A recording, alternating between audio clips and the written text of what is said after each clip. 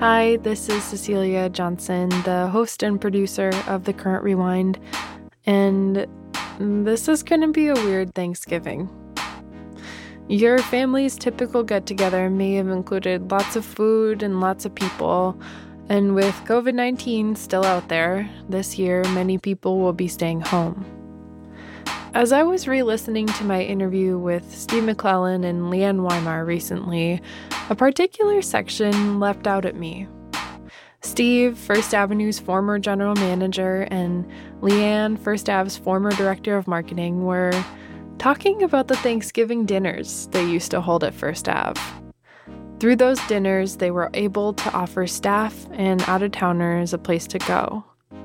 We may not be able to pop into First Avenue this Thanksgiving, but this conversation, this little snippet, seems like a good reminder that even when we're feeling alone, away from family, and away from home, people out there still care about us. We had a lot of employees that didn't go home for Thanksgiving. This was very early in the 80s. Really early. And I would go and order. This is why my family, I had to apologize. I didn't make it to a family Thanksgiving for 20 years. Oh, easily. 20 years, maybe more. Well, it started out real simple. Why don't I run up? And I used to go to the Tom Thumb that was downtown, and they did Thanksgiving. They were open 365 days a year, and they had a little deli, and they would make Thanksgiving dinners. And so it started out, I think I only needed 3 turkeys and dressing. They make the whole thing. Wow. Mashed potatoes, vegetables, they put it, and it was cheap. That was another thing. We didn't have that kind of money. No. And it was real, it wasn't flaked potatoes, it was real mashed potatoes. Yeah. Oh, yeah. It was a real Thanksgiving dinner. It just toward the end, because then we started including all employees are invited. So or their families, I have people to that didn't have apologize. places to go. I had to apologize to some families because their kids would not show up for the home one. It was like me. They would come and have it at First Avenue because it was more fun.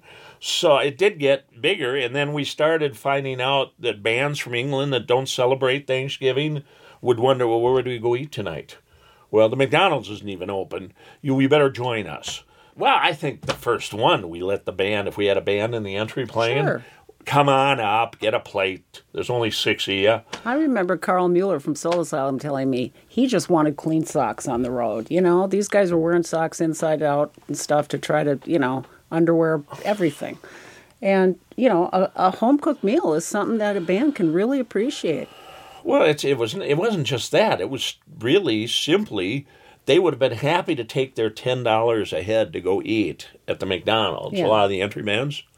That was fine. There was we'll no just place to go. There was no place to go to eat. So the bands got added. And then, by the end, I want to try to remember the last one we did. But it got to be Bigger, a lot bigger. Oh, I want to say we were up to like 10 to 12 turkeys, and then all the dressing, potatoes, vegetables that go along with it. Mm-hmm. And along with that is the pies and the... And we were always working. I mean, it was always working. Oh, I remember getting help because the only transport was it was my father-in-law's old blue station wagon. I was married years ago. It got so big that my station wagon with the seats down, and you can't spill the gravy. You got to be careful. So I had to drive slow.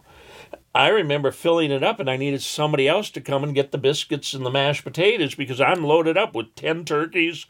Well, think about it. And a bunch of gravy. And a bunch of gravy. The gravy and the turkeys would fill the station wagon. But I don't know who all helped. But then everybody would be down at the club waiting, and we'd find out what time is it ready for pickup. And then the deal is, sometimes it got cold on Thanksgiving. You'd have to get the food there before it got cold.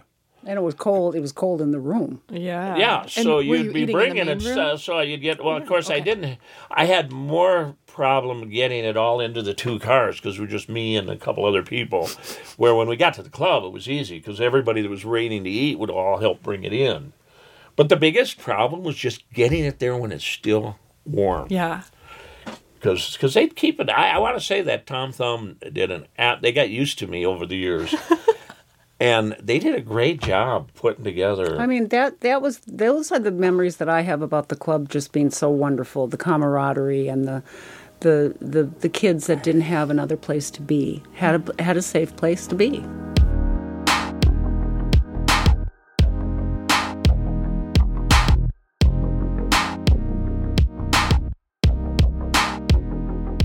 This bonus episode was hosted and produced by me, Cecilia Johnson, and it was mixed by Johnny Vince Evans.